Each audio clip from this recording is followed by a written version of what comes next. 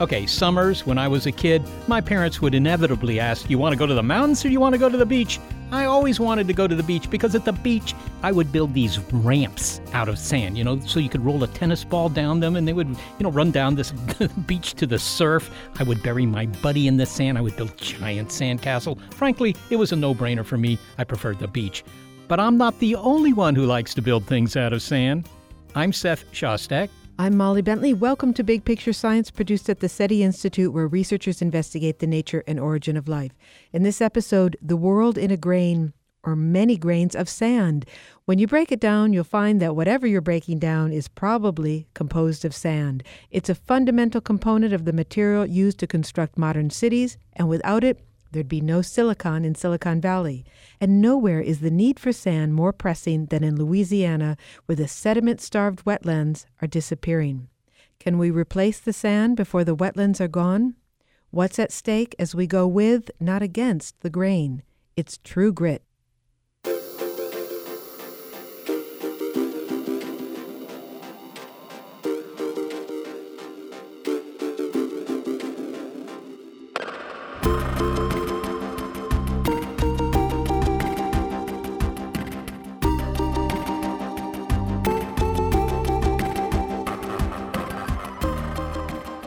You may not think about sand a whole lot, except when you're strolling that beach on a sunny day and it's burning the soles of your feet.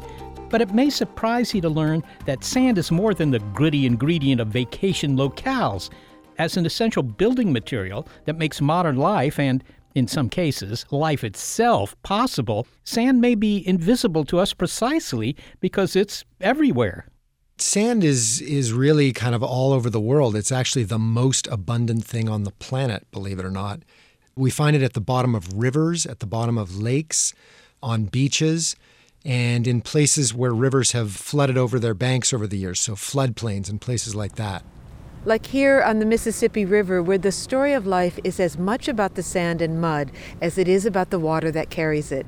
We'll visit the Mississippi and find out about the efforts to replenish the sediment, mainly sand, that is being lost to the sea. The sand at this river is not the only kind of sand, but all sand shares a common trait. Technically, the definition is just little hard bits of anything with a diameter of between 2 millimeters and 0.0625 millimeters. So you have sand, that's made from crushed up shells. That's why you get, in some Caribbean islands, they have those pink sand beaches or green sand beaches in Hawaii. Some of it's volcanic rock, which is where you get those black sand beaches. But most of it, about 70% of all sand grains in the world, are quartz, silicon dioxide. And that's the stuff that we human beings are really using like crazy. We're not only using it like crazy, we're using it up. We're running out of sand, says journalist Vince Beiser. The demand for it as a building material has stripped shorelines around the world. Battles have broken out over it, as well as a black market run by sand pirates who extract and sell it illegally.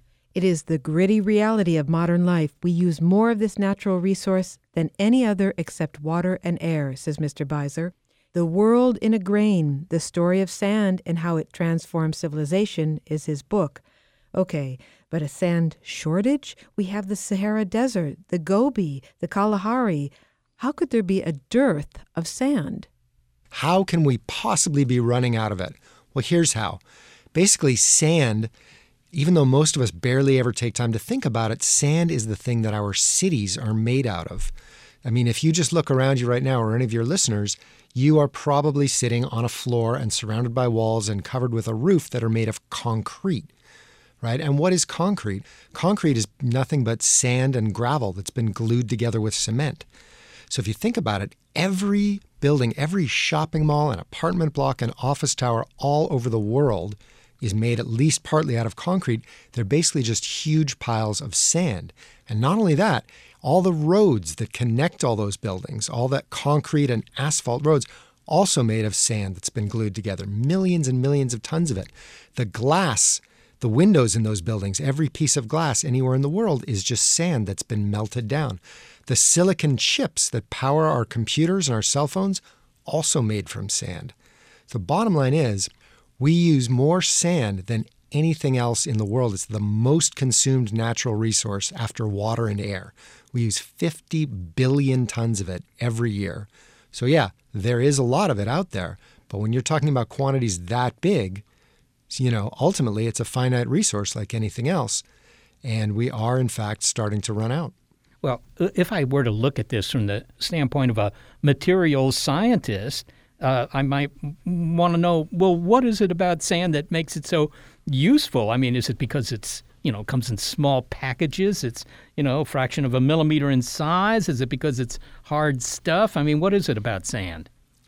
So here's the thing. So the first thing to know about sand is that not all of it is useful. People always think about, well, deserts. There's lots of sand in deserts. And that's true. But desert sand does not actually work for the number one thing we use sand for, and that's concrete making.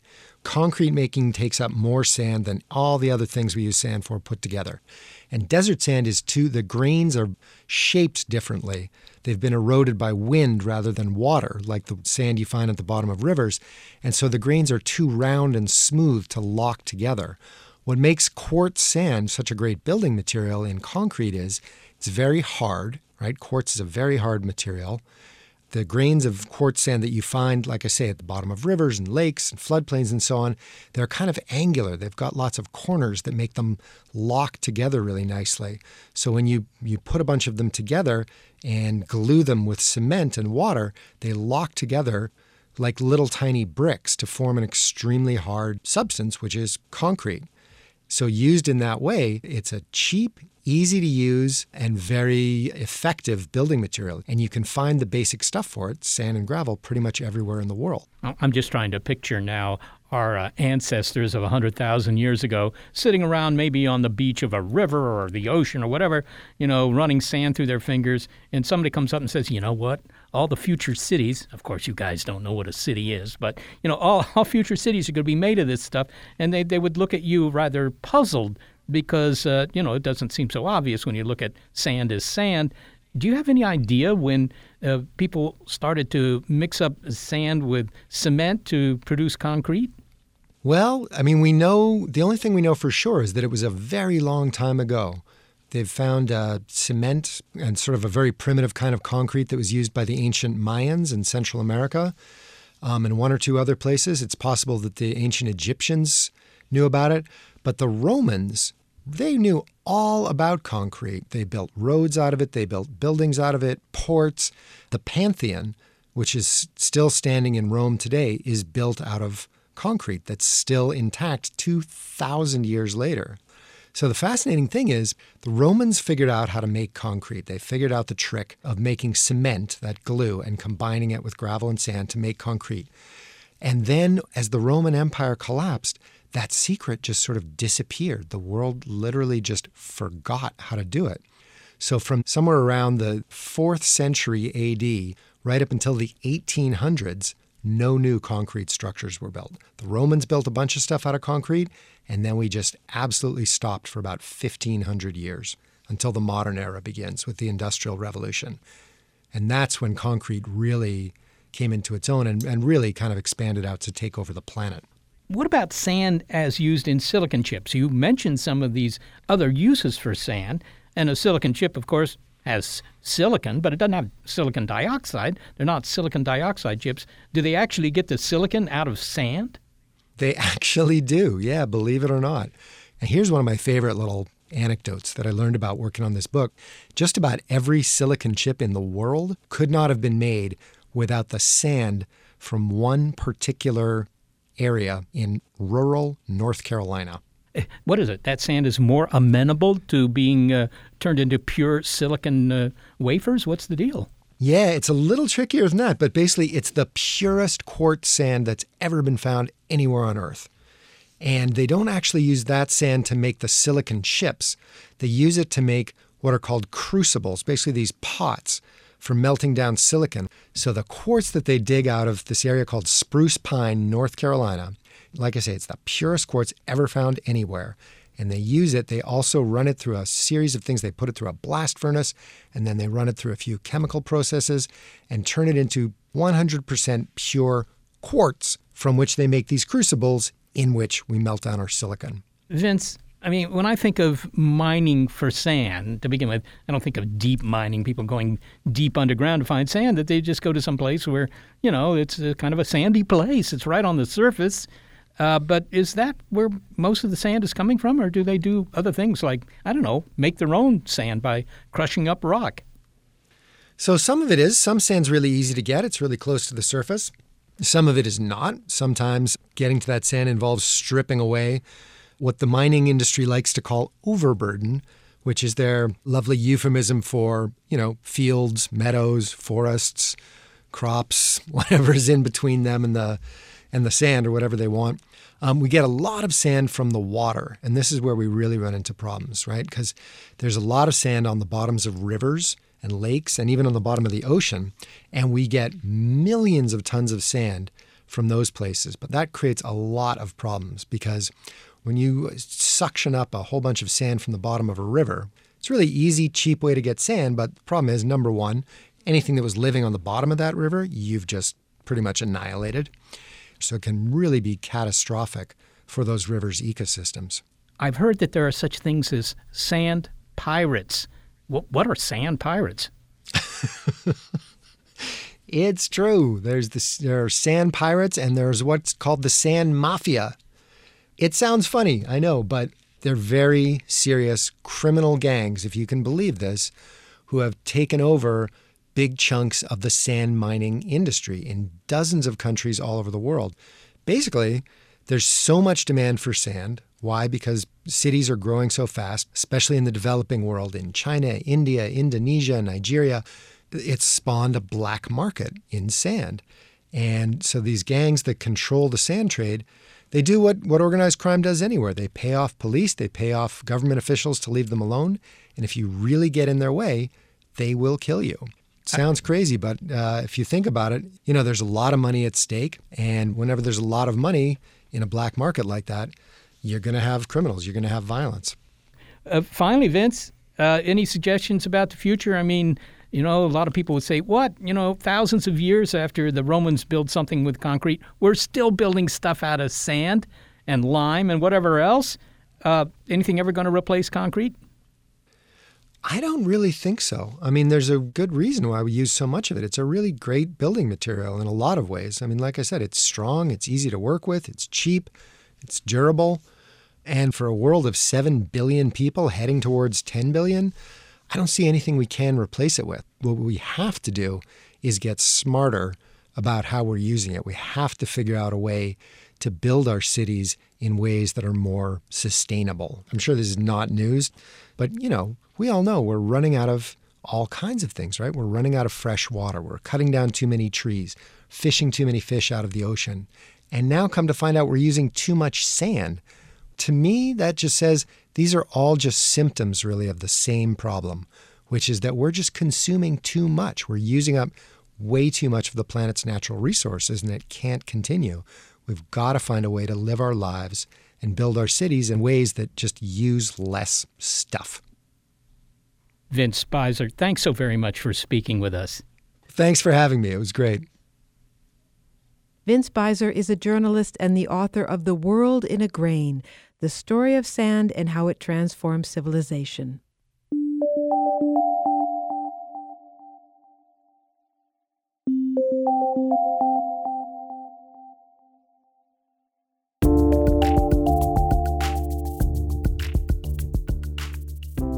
Well, another reason to like the gritty stuff, meet engineered sand. What we've done is we've taken just normal sand and we've coated it with this mineral called manganese oxide. Find out how that makes polluted water drinkable. Then, later in the show, a trip to the Louisiana coast, where engineers want to let the Mississippi River do what it does best, build land. It's True Grit on Big Picture Science.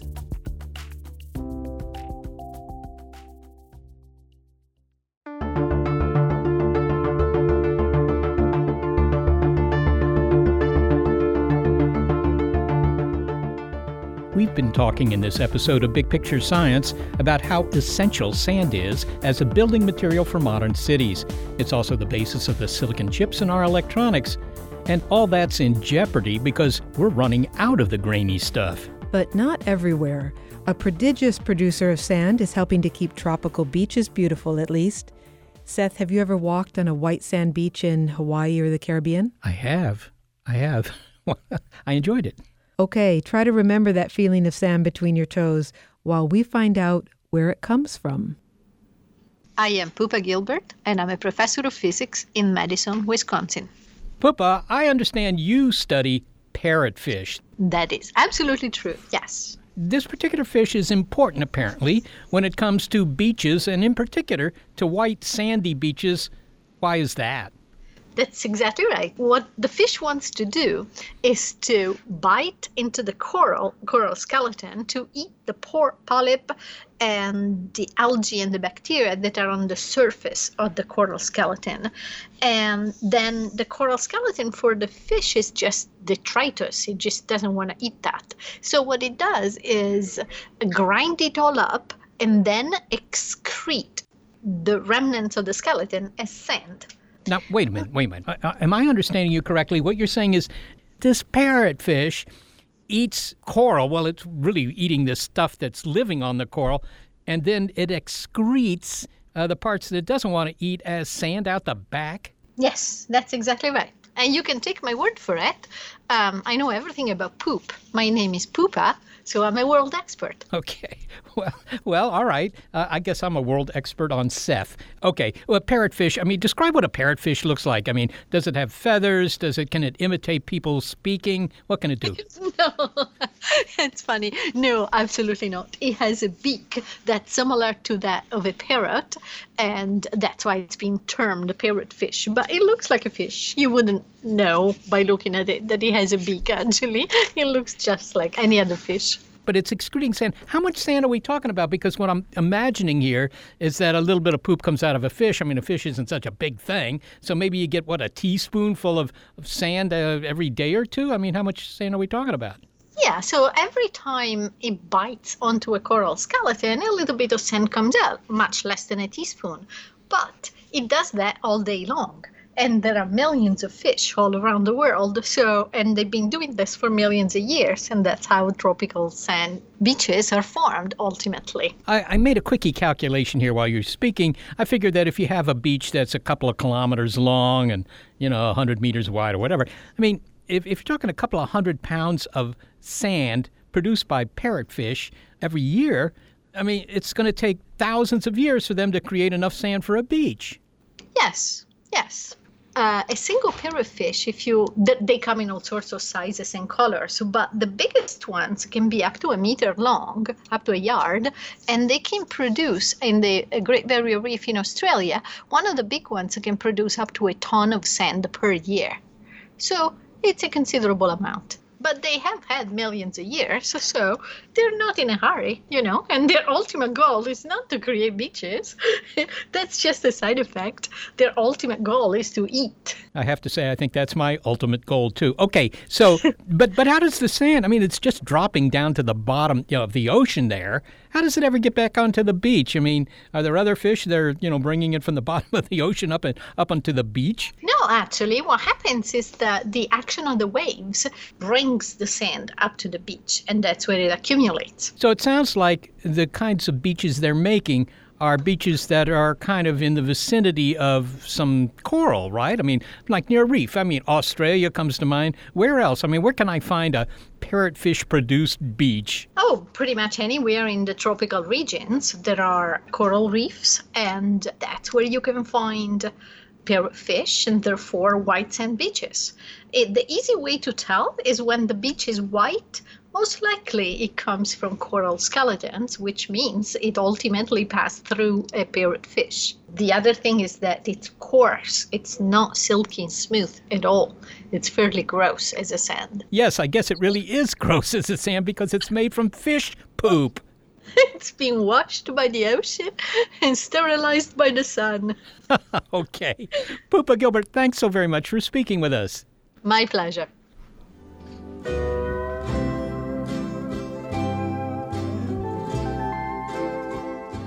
Pupa Gilbert is a physicist at the University of Wisconsin in Madison. While the excretions of parrotfish help keep tropical beaches appealing, Another kind of sand is poised to transform urban areas. My name is Joe Charbonnet, and I am interested in sand because it can become a vehicle for life-changing materials. And I'm a Science and Policy Associate at the Green Science Policy Institute in Berkeley, California. Engineers there have created a sand that makes drinking water from rain runoff, water that is currently wasted. The reason that we're not using this stormwater for practical reasons is that it picks up things like herbicides and pesticides, yard treatments, and sometimes even things like dog poop. And those sorts of things make it very undesirable to be used as a water supply. Currently, stormwater is wasted. We don't drink it. But Joe Charbonnet's team proposes a novel, low-cost solution to cleaning up stormwater. Filter it through engineered sand and turn it into drinking water. This process will give us a whole new source of potable water.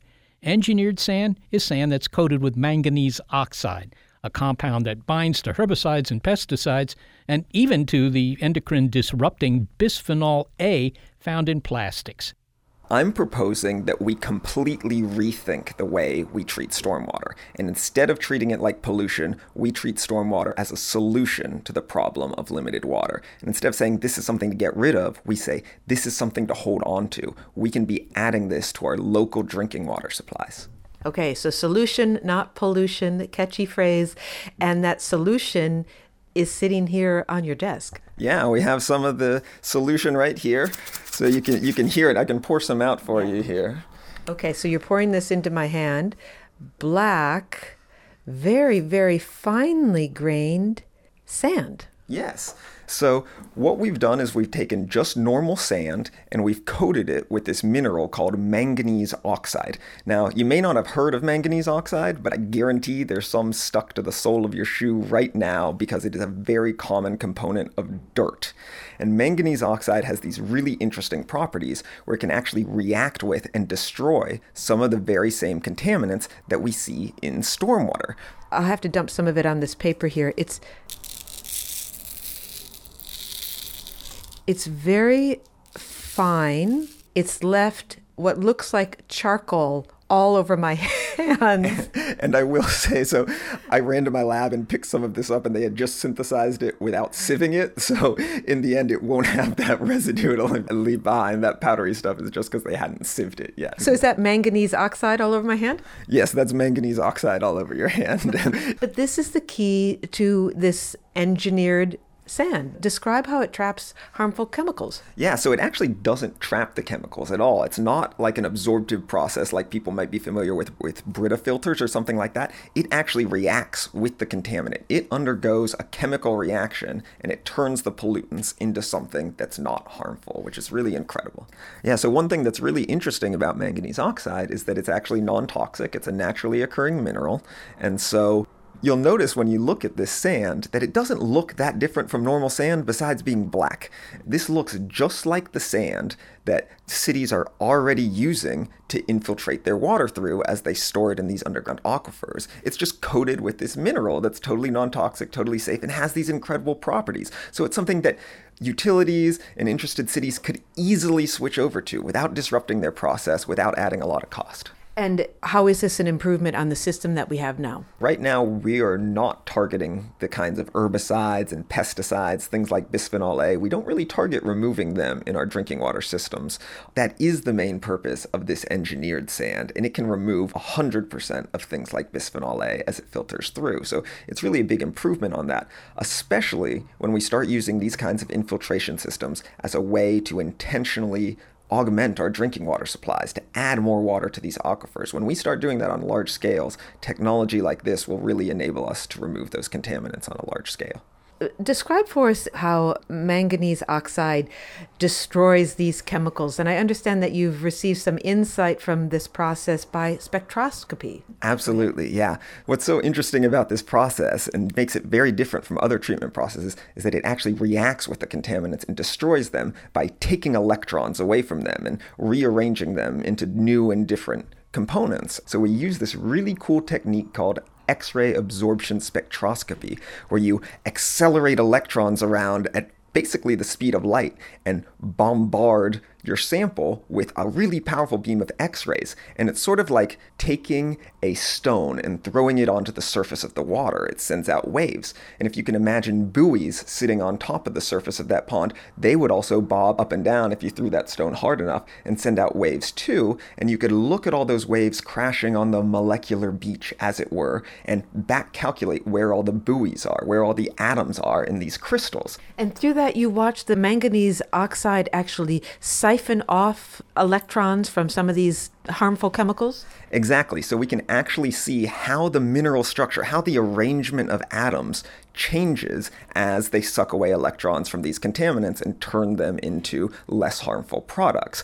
If you poured some stormwater through your sand here, your engineered sand, could you drink what filters out at the other end? Yeah, so it's important to remember that this is not a process that would replace our drinking water treatment plants. It's just that our drinking water treatment plants are designed to remove mostly contaminants that make you sick, germs, pathogens that make you sick. And that's because most of our water right now comes from pristine mountain streams and snowmelt. However, if we start looking at dirtier sources of water, like stormwater, our drinking water treatment plants are not designed to remove those types of contaminants, but this engineered sand is. So this would allow us to remove those contaminants before then going to the drinking water treatment plant. All right, so you have this engineered sand. It's regular sand that's been treated with manganese oxide. You have this sand. Now describe for us where it will be used. I know one idea is that you put it in a recharge basin in some of these major cities. Exactly. So you could collect stormwater from across a city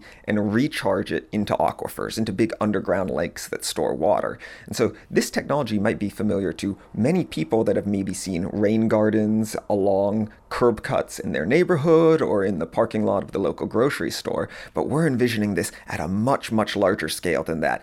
Many, many acres collecting hundreds and thousands of gallons of water every year and really making a dent in a city's water portfolio. A significant amount of water could be collected in places like LA, where they discharge most of their water, and stop them from having to import water across long, long distances. How do you prevent the sand, the engineered sand, from being washed away like regular sand? Well, that's one of the great properties of sand, is that by coating the manganese oxide onto the surface of the sand, it's a little bit of a larger particle, so it won't get washed away as it sits within the soil. The sand really provides a strong structure to hold on to so that the manganese oxide can do its work without being washed away. Now, I understand that you have been interested in sand for a long time, since about the 6th grade or so. Is that right? Yeah, I actually got my start in science and engineering and fell in love with technology and development through a science project in 6th grade where I shook sand and saw the big sand come up to the top. And this is something called the Brazil nut effect. It explains why Brazil nuts are always at the top of a can of mixed nuts. And in short, why do the Brazil nuts end up at the top of a can? Well, it's interesting. The most basic reason is because the small things can sort of filter their way underneath the big things. But if you look more closely, there are all these different flows and currents that happen when you shake particles around, and it's something that you can dig deeper and deeper into. And that's one of the things that I've always loved about science and engineering, is the more you study something, the more questions you get to ask, and the more you understand, and the more enlightening it can be. Okay, well, finally, you have some engineered sand here on your table. Maybe that's about a 1/3 cup of engineered sand. When will you scale up, and when will this be tested in field sites? Yeah, so the answer is it's already being tested in field sites. And so while I just have a little bit here sitting on my desk, we have huge quantities of this, well, at least by our standards, large quantities, being tested at a field site in Sonoma County up in wine country, and also down in Los Angeles County. So these are two very different areas with very different stormwater qualities, but we think that this engineered sand can help turn stormwater from pollution into a local water solution in both of these areas. So it's really exciting to work with these utilities and help them address their water needs. So you are the sand man turning pollution into a solution. That's right. Okay. Joe Charbonnet, thank you so much for talking to us. It's been a pleasure. Thank you.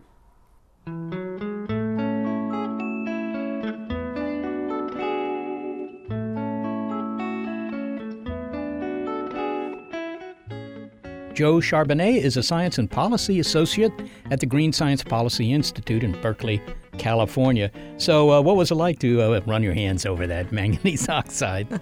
Well, it does feel like sand. It feels like regular sand, but the manganese oxide does leave a coating on your hand if you pick up the sand before the stuff has fully settled or soaked in or dried or whatever it is. So I did have this black residue. I don't know if you've ever taken apart a D cell, taken apart a battery or something like that.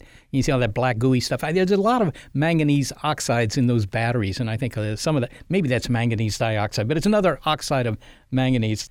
So the really impressive thing here is that you could take water that normally just runs right out the sewers into the ocean or who knows where it goes, and recycle it back into the groundwater, the underground aquifers. And it isn't drinking water. He was clear about that. You don't just run the water through the engineered sand and then you can drink it. But you could put it into the aquifers and then send it to your drinking water treatment plant. Yeah, right, exactly. In other words, it's taking a big chunk of water that might fall on your city as rain, most of which, just because we paved over the entire city, most of it just goes into the drains and disappears. And it's a scheme to recapture that water, or at least a lot of it.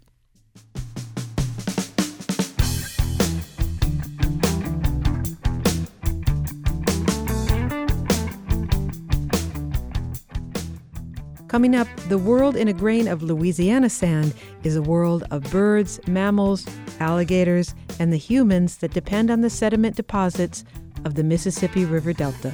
It's True Grit on Big Picture Science.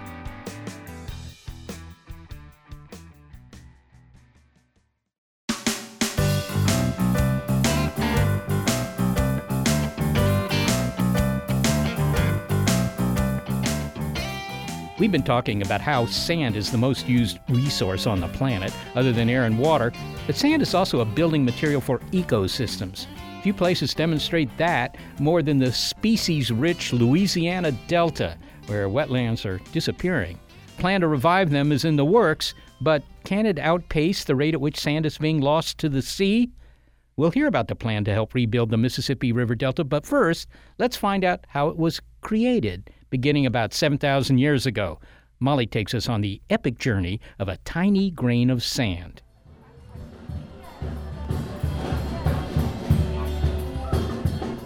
Frenchmen Street in New Orleans is a continuous stream of bodies in motion, but the movement of people in a city defined by its vibrancy is unfolding atop the Mississippi River Delta, a place also defined by relentless motion, but on a whole other scale. I'm Elizabeth Chamberlain. I'm a postdoc researcher at Vanderbilt University working on deltas and sand and sediment. The sediment in the Mississippi River comes primarily from the Great Plains, and there are several water sources that are contributing to the Mississippi River, but most of the sediment is coming from the Midwest. So you can thank Minnesota for the sand and mud, and Kansas and Missouri, in fact, all of the Great Plains. This sediment that I'm walking on has traveled a long way to extend lower Louisiana. The river drains about 40% of the continental United States. Most of the sediment, about 80%, is nutrient-rich mud, but about 20% is sand. And while the Mississippi River is famously mud, mud, mud, it is sand that helps keep the sediment composite stable. It's the sand that sits on the bottom of the river. And that's the most important to us because when you look at delta building in our coast, the heavier materials will build the most substantial land. That's how the river built our state. I'm Rudy Semino. I'm with the Coastal Protection and Restoration Authority of Louisiana, and I'm an engineer manager. If I were to hold some of that sand in my hand, that sand that's on the bottom of the Mississippi River for most of its journey, what does it feel like? The sand would feel very similar to what you would see at a beach, very coarse grain. It's what we would consider beach quality sand.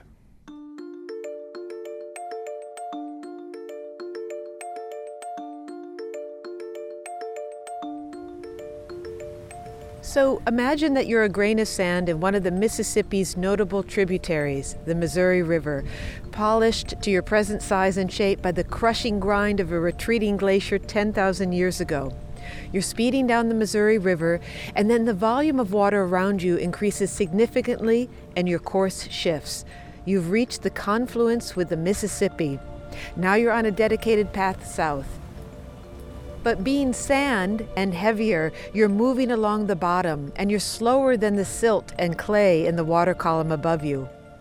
That grain of sand, most of the year, is actually staying in one spot, generally speaking. However, when the river starts to move, when that flow cranks up, you'd see that sand mobilize. Southward you go with the river that defines the borders of Tennessee, Arkansas, and Mississippi.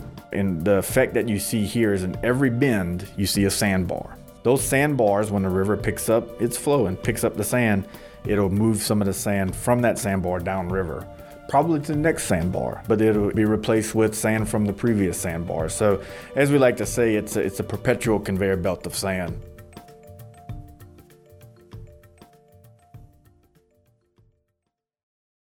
Now, back before the levees were built here in New Orleans and along the riverbanks further north, constricting the river, the end of your journey would have been to drop out into a growing delta plain as the water fanned out and slowed. Rivers tend to move with time. They're not static features in the landscape.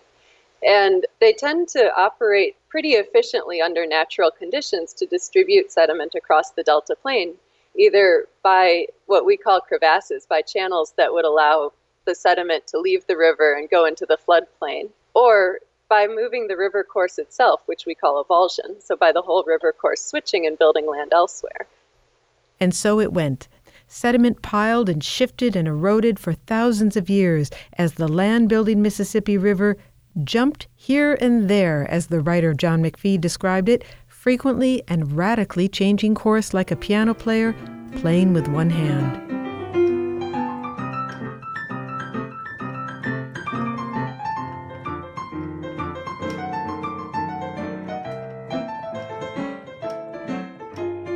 At the mouth of the river, fresh water mixes with salty ocean water to create brackish estuaries. And by definition, an estuary involves a riverine influence as well as an ocean influence. Louisiana has been traditionally some of the most vibrant wetlands, vibrant ecosystems in the entire world.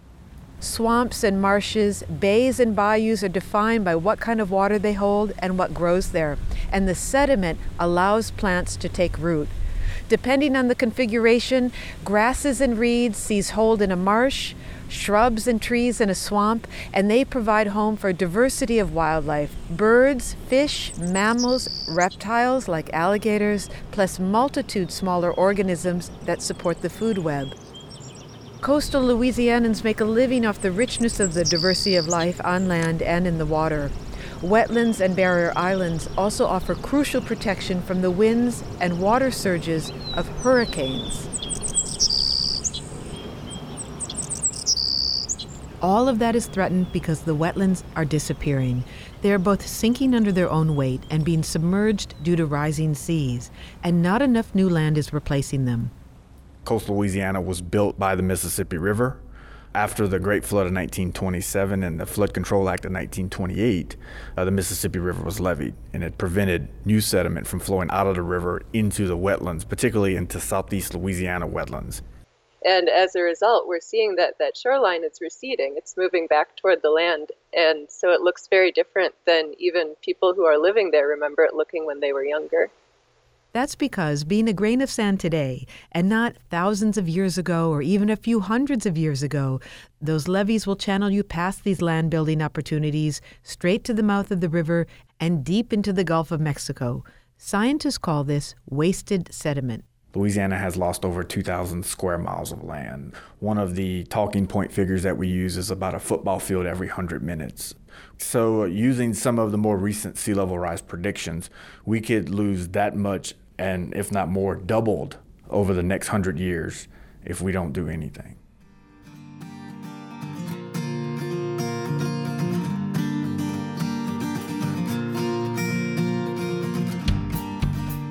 Well, fortunately, something is being done about that. A restoration project, one begun by engineers, scientists, and environmentalists. So here's the problem again. The re-engineered river is dumping most of its sediment into the Gulf of Mexico, not onto the delta. But maybe more of that sediment could be captured, stopped in its watery tracks with a diversion. That is, let some of the river escape into the wetlands through a deliberate break in one of the levees. Now, of course, you want to know beforehand if that's going to work, but a river system is very, very complex, and a computer model may not capture all of the phenomena that might occur. So the Louisiana State University Center for River Studies and strategic partners around the state have gone analog. They built a large-scale working model of the lower Mississippi River Delta, and Molly went to Baton Rouge to check it out. Here at the Louisiana State University Center for River Studies, we have a bird's eye view of the Mississippi River Delta. This physical model is 10,000 square feet, depicting the topography and water depth of the area. It's a working model. Pumps control the water and the sediment flow, and the model lets engineers replicate the flow, water levels, and sediment transport of the river. It simulates 1 year of the Mississippi River in an hour, and allows them to simulate what would happen to the Mississippi River Delta over 50 years in a matter of days. So this model is 100 miles of lower Louisiana reduced 5,000 times in scale. We heard it's 10,000 square feet, so that's roughly the area of 5 tennis courts. And it has the river and everything that flows in or out of it, all the significant channels. Molly spoke with Rudy Simoneau, the engineer manager from the Coastal Protection and Restoration Authority of Louisiana, who's using this physical model to simulate sediment diversion. You're looking at the lower 14,000 square miles of our coast, and I look at maps of coastal Louisiana every day. But this scares you to think how close even very populated areas of our coast are to the Gulf of Mexico. So what you see where water is where water actually goes on our coast. So it shows you how flat our coast is and how tidally connected we are. When we fill this model, we don't take a hose and go fill each of those little lakes and bays. We only put the hose at one point, but it's all connected. Now, this river model allows you to simulate different river management strategies. Can you give us an example of what it can do and help you design a course for protecting and saving the delta? Sure. So the primary goal of this model is to look at the sediment transport abilities. And when I say sediment, I mean bedload sand in this situation of the Mississippi River, the lower Mississippi River. This particular model looks at how well certain sediment diversions perform. So a sediment diversion is a man-made canal from the Mississippi River into the wetlands, and we have 14 of those on this model. And we're going to actually run scenarios to test the performance of each of those diversions. And we're going to do it in a controlled manner. Obviously, we're not going to take down all the levees. We're not going to revert the river back to the way it was before the 20s. There's too much industry here. This is a working coast. There's too many people living here. So what a sediment diversion is striking a balance of letting these people work here, live here, letting navigation exist, letting oil and gas exist, while also reestablishing that natural process that built the coast that we live on. So water is going to start at that end and come flowing, and Correct. Sediment will come at that end too. So that system that you see on the other end of the model, you see a slurry tank, you see a computer system with pumps. We're actually going to inject that sediment into the river. Now, sediment diversion is one of many projects that scientists and engineers are employing on the coast in order to build it up again. Correct. They are the cornerstone. We have built barrier islands actually using dredged sand from the river. We've built wetlands using dredged sand from the river. Those are great projects. They've been very productive. However, when you look at the future and when you look at some of the sea level rise predictions, those projects will continue to sink and go underwater. What we need are projects that can keep up with the forces at play here, that can continue to perpetually build land. So the idea is straightforward. I mean, you remove sections of the levee and you let the Mississippi River do what it does best, build some more land.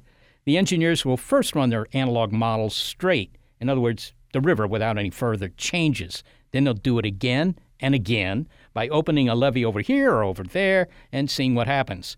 But can land building keep ahead of land disappearance?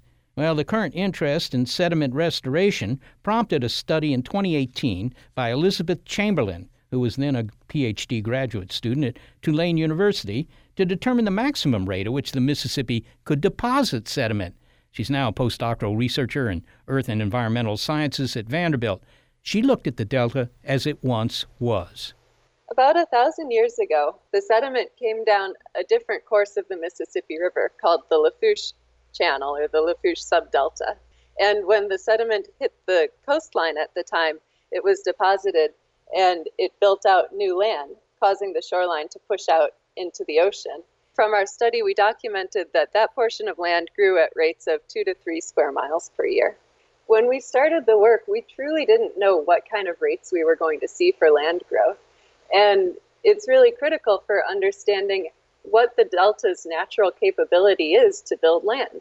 But overall, what we're seeing is that land is being lost faster than it can naturally be built. So as we see sea level rise increase, and we're already not able to offset what's being lost, I think the reality is that we will see the coast shrink.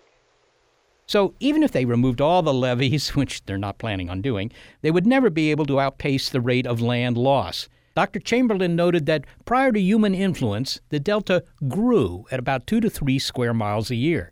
But over the last century, the Delta has been losing land at an average of about 15 to 20 square miles per year. Still, the engineers are not discouraged. I think coast-wide, it's a losing proposition. I think that our coast is just being attacked from too many sides, right? That doesn't mean that there aren't parts or regions of our coast that we can't restore. The sediment load that's carried in this river can restore parts of this coast substantially.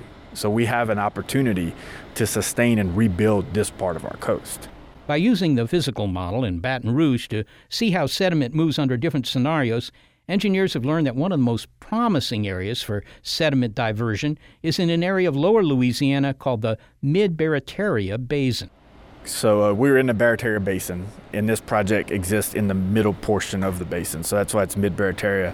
Can you point it out on the map here, a model rather? Yeah, so as you progress down past New Orleans, you can see the first major outlet there is where the Mid-Barataria would be. Can you describe what happens at a diversion point? This hasn't happened yet. This is what's proposed, but the idea is that it's a very controlled, engineered opening up of the levee to let that sediment and water come through. Correct. So there is a levee there today.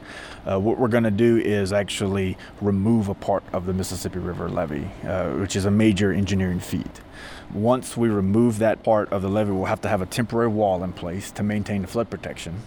And then behind that temporary wall, we're going to build a large gated structure, similar to what you'd see on a dam or a lock. Then once that structure is in place, we're going to remove that temporary wall, and then we'll have a structure that we can control, open and close when we want to let the sediment and water out into the basin. Behind that structure, we're going to dig a 2.5-mile man-made canal from the river to the wetlands. And how much sediment do you think you can get to go through that opened up levee in the Mid-Barataria diversion?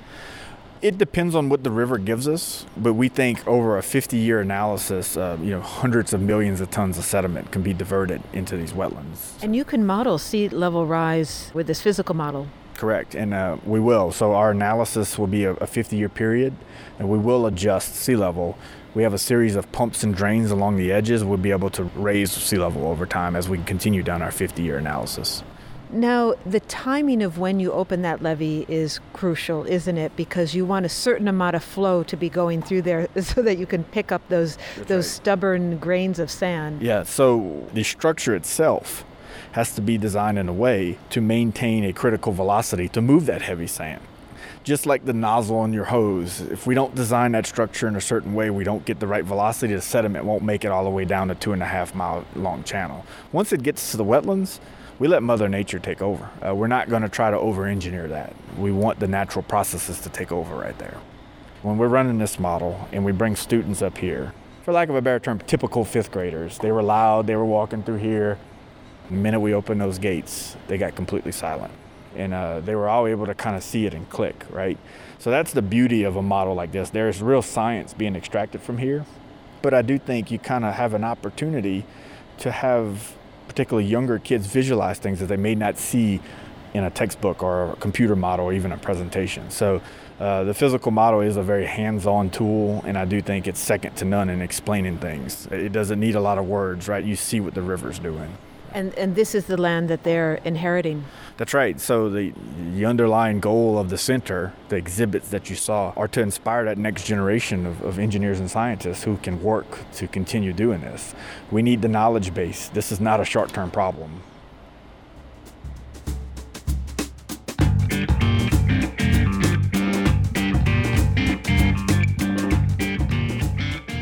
Thanks to the gritty team that helps produce this show. Senior producer Gary Niederhoff, assistant producer Sarah Derwin, and operations manager Barbara Vance. A special thanks to Rudy Simoneau, the engineer manager for the Coastal Protection and Restoration Authority in Baton Rouge, for showing us the river model at the Louisiana State University Center for River Studies. Photos of the model and links to the Louisiana Coastal Restoration Project are on our website, bigpicturescience.org. And thanks also to financial support from Rena Shulsky David and Sammy David, and to the William K. Bowes Jr. Foundation. Big Picture Science is produced at the SETI Institute, a nonprofit scientific and education organization whose scientists study the origin and nature of life, including the formation of our solar system. And a big thanks also to our listeners. Your ears have been attuned to an episode of Big Picture Science called True Grit. And if you want to hear more Big Picture Science, you'll find past episodes in our archive at that website, bigpicturescience.org. You may be listening to our radio show, but did you know we're also a podcast? Subscribe to the BiPi-Sci podcast, and you'll never miss an episode. You'll find links on our website to the platforms that carry us.